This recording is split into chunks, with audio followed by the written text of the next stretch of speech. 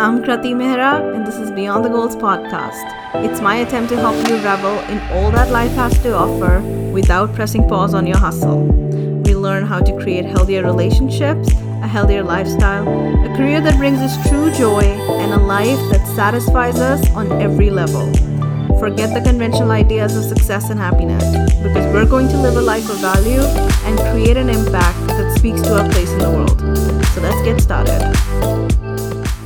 Hello and welcome back to Beyond the Goals. This is episode number 46, and today we are talking about how you can improve communication in your relationships and create mutual trust and understanding. We are biologically, cognitively, physically, and spiritually wired to love, to be loved, and to belong. When these needs are not met, we don't function as we were meant to. We break, we fall apart, we grow numb, we ache, we hurt others, we get sick. There are certainly other causes of illness, numbness and hurt, but the absence of love and belonging will always lead to suffering. This profound truth was shared by one of my favorite authors, Brene Brown, in a book, The Gifts of Imperfection. There have been many studies conducted in the area of relationships, love, and well being, and based on their findings, we can say with complete confidence that the quality of our personal relationships has a deep impact on the quality of our life. Conversely, the health risks associated with a lonely and isolated existence are comparable to those of cigarette smoking, blood pressure, and obesity. And I would also like to mention the finding of one of the longest studies conducted on adult life. This ongoing study for over 80 years tracked the lives of 724 men, following up with them annually to ask them about their work, home lives, and health. They used questionnaires, interviews, and medical records to cover all bases, and using all that information, they had one clear, conclusive result. Healthy relationships are necessary for a happier, more successful life. People who do best in life are the ones who lean wholeheartedly into relationships with family, friends, and community. Now, there are a ton of other studies that share similar supplemental findings, but if you have lived your life with any awareness, you don't need a bunch of scientific results to tell you that we are all happier when we have a reliable support system in our lives. For a lot of us, loneliness can and has led to depression, anxiety, immune system issues, high blood pressure, low recovery rates, and other psychophysiological issues. And I would like to share my own experience here. I grew up with only books for company. I didn't really have any deep friendships for the first 21 years of my life. In fact, I grew up almost contemptuous of people who need others to have a good time, who needed others to help them through difficult days. I took, and in fact, I still do, somewhere inside, I still take great pride in saying things like, I don't do need. I may want certain people, but I don't need them. I can slay my own dragons, I can fight my own battles, I am fine on my own. And yes, very honestly, I am glad about the fact that I'm very independent and self sufficient. But while growing up, I had some misconception about what it really meant to be self sufficient, to be independent. And I treated that self knowledge with a certain arrogance. But as an adult, now that I have some wisdom, I have a very different kind of appreciation for my solitary nature and my independence that I will share with you in just a moment. When I was struggling through my addiction and going through a shit ton of mental health issues, I chose to go through it by myself. It's that arrogance that I mentioned. I took myself to counselors, to the doctor's appointments, I went to the therapist, came home to an empty apartment, did my exercises, wiped my own tears, gave myself pep talks looking into the mirror, woke up the next day to do the whole thing again and again till I made it to the other side. I never once reached out to a loved one and asked them to be there for me. I take great pride in sharing that story. But every time I share these struggles, this bit of my history with my mom, my closest friends, I always feel a little lighter. I always feel better when my friends hold my hand in the middle of the conversation and tell me they're proud of me, but they wish they could have been there for me. Or when my mom gets angry that I hid all this from her, I feel this flood of warmth. The more pissed she gets, the more loved and cared for I feel. And it helps. I'm not struggling like that anymore, but I still carry the scars and they're still sensitive to the touch. But every time someone shows that they care, that they wish they could go back in time and take that pain away, it makes those scars fade a little. The memories are not as painful anymore. And here's something else that I don't share very often. The talk therapy was key to my recovery. Therapy is amazing. I've always championed it, not just as a tool for recovery, but as something that can really help us become more self aware and help us along on our professional and personal journeys. But when I started therapy, it took very quickly.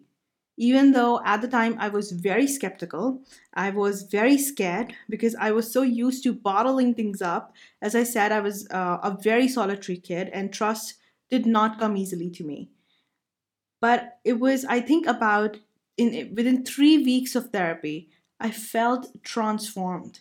I was 24 when I started therapy, so I had been carrying around anger for all that time, but suddenly it just fell away like someone reached into my brain and just wiped it all out. Therapy gave me a version of myself that I couldn't have imagined. Even in like my most happy dreams, I couldn't have imagined being this person, being this controlled, being this optimistic, being this open to new experiences, to people, to being able to trust. The person that I was, I had to fight every fight and I had to do it loudly and make sure that everyone understood that I'm not scared, that I don't back down and I don't cry and I don't ask for help. And now I am crazy selective about the battles I choose to fight. And even then, if there is a quieter, easier way to wrap things up, I'll take it, as long as I get my point across. So, this massive transformation happened in therapy and it happened very quickly. But the reason that it happened at all was because for the first time in my life, I felt understood. I was in a room with another human being and felt no hostility or judgment.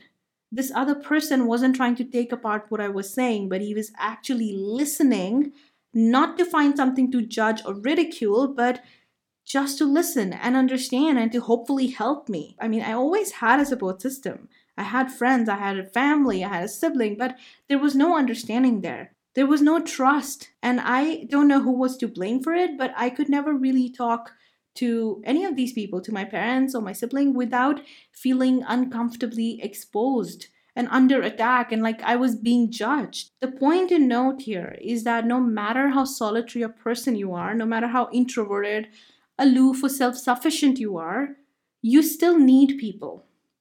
But these people have to be able to understand you. And it's only through effective communication that we can establish truly supportive, healthy, reciprocal bonds with others. And in case there is any confusion here, let me spell it out for you. It's not about how many followers you have or even how many friends you have. It's not about whether you spend your Friday nights alone at home or partying at the most popular joints.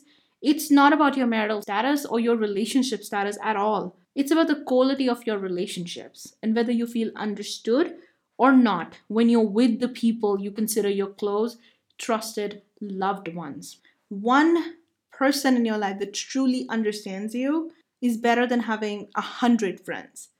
A lot of us confuse quantity with quality. So many of us rush into marriage, conceive children in a hurry to stave off loneliness. But what we need to understand is that it's not just about being in a relationship, it's the quality of your relationship that matters here.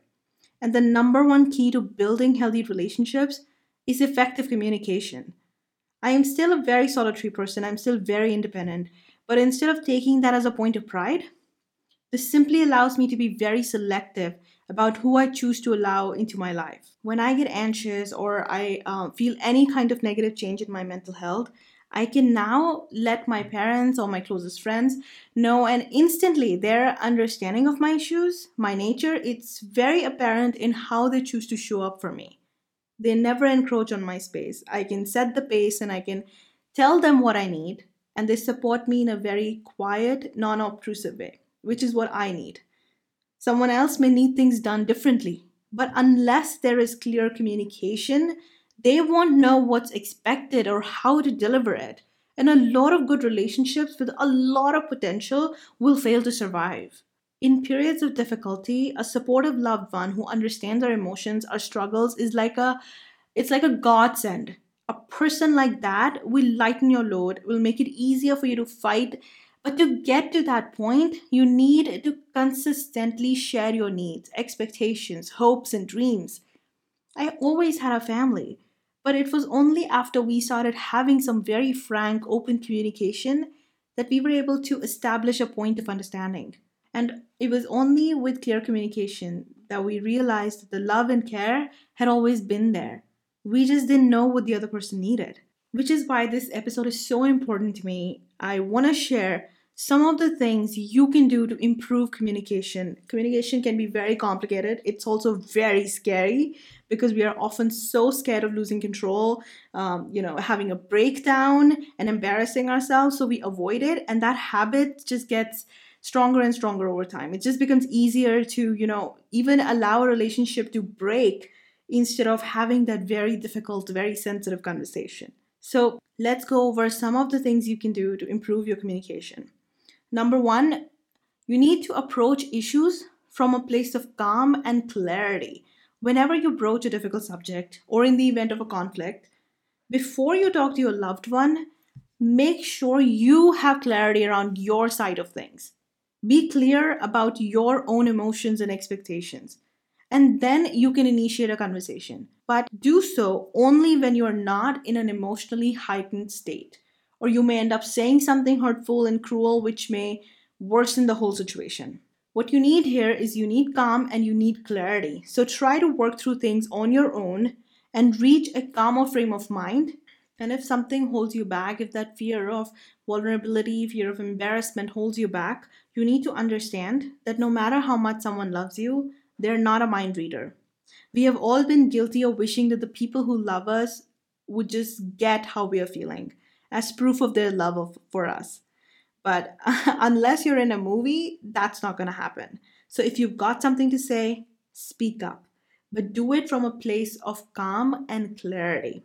Secondly, I would suggest that you level your issues at actions and not at the individual. So when we are angry, very often we resort to insults and accusation. But when we do that, we make the other person feel attacked and then they start retaliating and then everything goes to hell, right? The conversation turns into a slanging match. So to avoid that, instead of leveling your words at the person, address the action or whatever it is that you have an issue with. So don't say things like, you are inconsiderate and insensitive. Instead, what you can say is, there are times when I feel overlooked or ignored by you. I would like for us to discuss that. By doing this, you assure them that they are not under attack. You establish that you are trying to better understand the situation and would like to work with them. You make it very obvious that they are needed and you're willing to do whatever it takes for the two of you to enjoy a more harmonious relationship. And that this conversation is for the benefit of both the people involved, right? It's not just you venting, it's you looking for a solution here. Another thing I will add here is that as you do this, as you try to address the latest issue in your relationship, try not to say things like, this is a deal breaker or this is non negotiable. Because if you do that, you are basically letting the other person know that the whole conversation is pointless unless you get your way. And you've also not left any room for what the other person needs or wants. And that is not how relationships work. So in a relationship conversation, do not use words like that, okay? It is an open conversation which has been initiated to benefit the relationship. Now, thirdly, you need to take responsibility. So don't get aggressive if the other person points out your fault in the fight or something you did that hurt their feelings. Sometimes, in trying to justify ourselves, we often forget that we don't get to decide how someone should be feeling and whether they have been hurt or not. You can share your perspective. In fact, you should share your perspective and what led to your actions. But if someone tells you that they have been hurt by you, just take responsibility. If you don't agree with what is being said, say something like, I hear what you're saying. My understanding of the situation is different, but I may just be unable to see things from your perspective. I will try my best to do things differently and be more mindful of your feelings in the future. But whatever you do, don't refuse to acknowledge their feelings or your part in this entire situation. Next, I would suggest is that you verbalize your feelings frequently. Make it a habit to embrace vulnerability as often as you can. Whether you do it for positive or negative emotions, it doesn't matter. You need to verbalize your feelings. In case of positive feelings, it's good to let the other person know that they are loved and appreciated. Even the simplest of compliments and gestures can deepen your relationships. And if you are experiencing certain negative emotions, don't use passive aggressive tactics. Some very clever people think it's a great idea to leave subtle little hints like breadcrumbs and help the other person realize their mistake without them having to say or do anything. But that's very juvenile, it's underhanded, and if you have any amount of respect for your relationship or the other person, please don't do it. And you may be choosing this tactic out of fear. And being afraid is certainly not a crime. So, what I suggest here is that you open the conversation with, I am afraid, but I want to be as honest as I can be. I'll appreciate your patience and understanding. Verbalizing your fear will give you courage. You have stated your fear openly, it's out there, and therefore no longer influencing your actions in confusing ways. And more importantly, the other person is aware of how you're feeling, so there will be more understanding in the room. Also, verbalizing your fears means you've created an open and honest environment, and you never know, the other person might be just as afraid as you are. In fact, it's very likely that the other person shares your fear, but it is in moments of shared vulnerability that the deepest bonds are formed. Suggestion number 5, and this is very important. Don't dig up old wounds. It always pisses me off when people dig up stuff from the past and they use it as a reason not to acknowledge that I've changed and grown, or they use it as a way to keep attacking me. Don't do that, especially if the situation is already fraught with heightened emotions. Focus on the situation at hand. Bringing up things from the past is not going to help the situation. It is certainly not going to help your case. It feels more like a strategized attack where you're hoping to shame and guilt the other person. It will be counterproductive and destroy whatever understanding you've built. And you will also make it very difficult for the other person to trust you after this point. Suggestion number 6, really listen. Listen to what is being said. Just as you have things to say, they do too. Let them say their piece. Listen carefully and try to understand. Don't let your mind wander while they're talking to you. Don't start creating a list of chores or your shopping list. Focus on the contents of the conversation. And just as you shouldn't let your mind wander, you should also not be focused on coming up with the most appropriate response. This is not a job interview or a business negotiation. This is a personal conversation. Spontaneity is expected, appreciated. Yes, you should be careful about your responses to a certain degree so that you don't cause any hurt. But at the same time, you need to listen before you respond. So while the other person is talking, just focus on what they're saying. Thirdly, don't judge.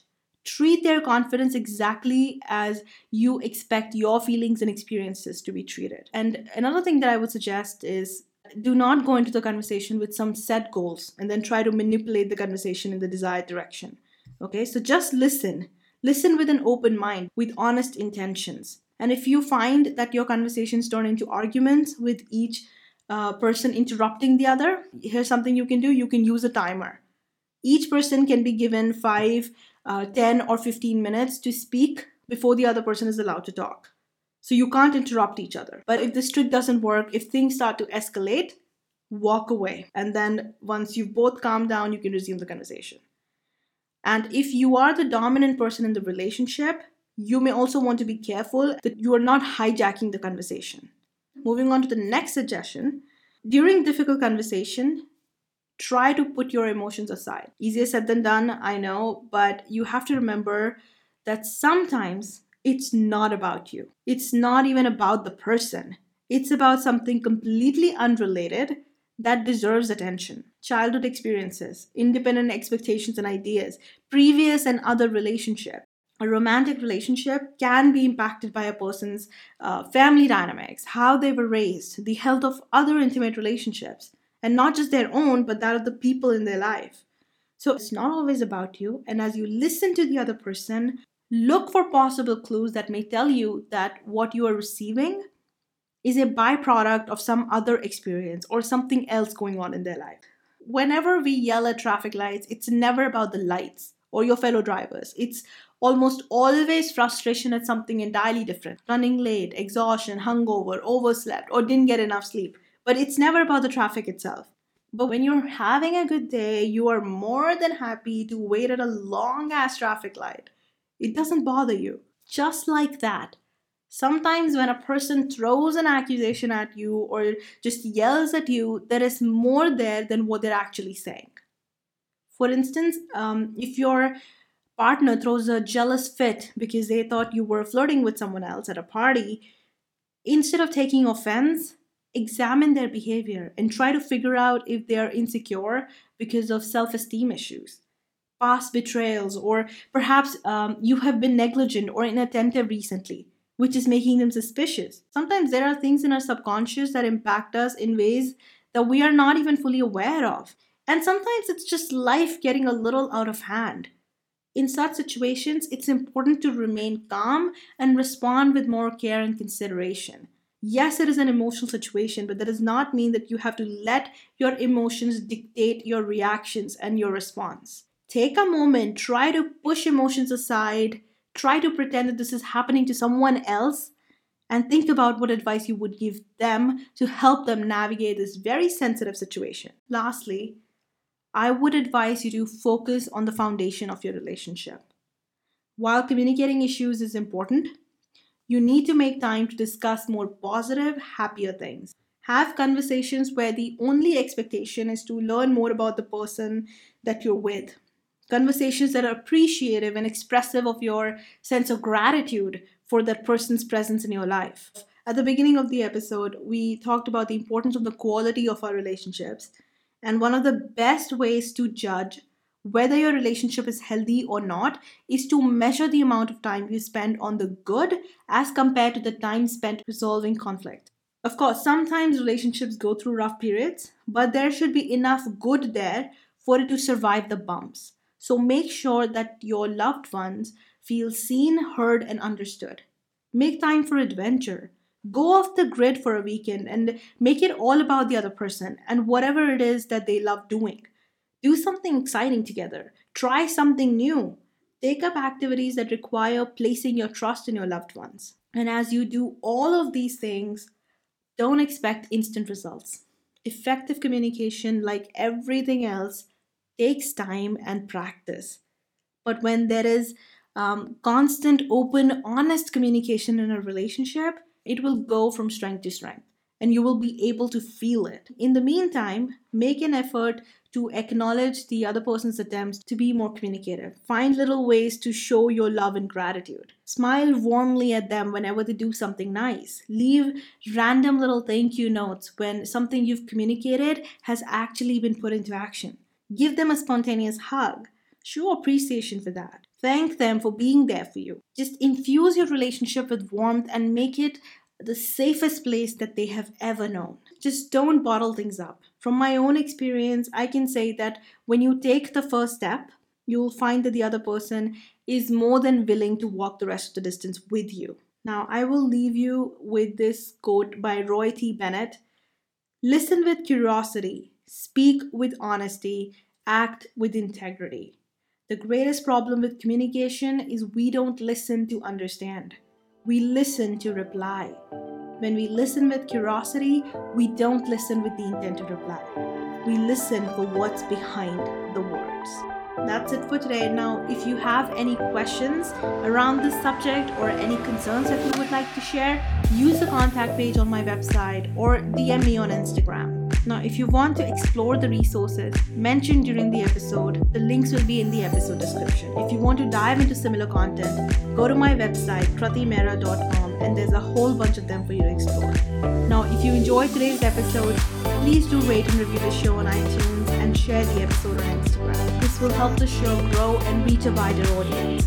I hope you enjoyed listening to this episode as much as I enjoyed creating it. Now, I'll be back next week. Till then, please do take care of yourself.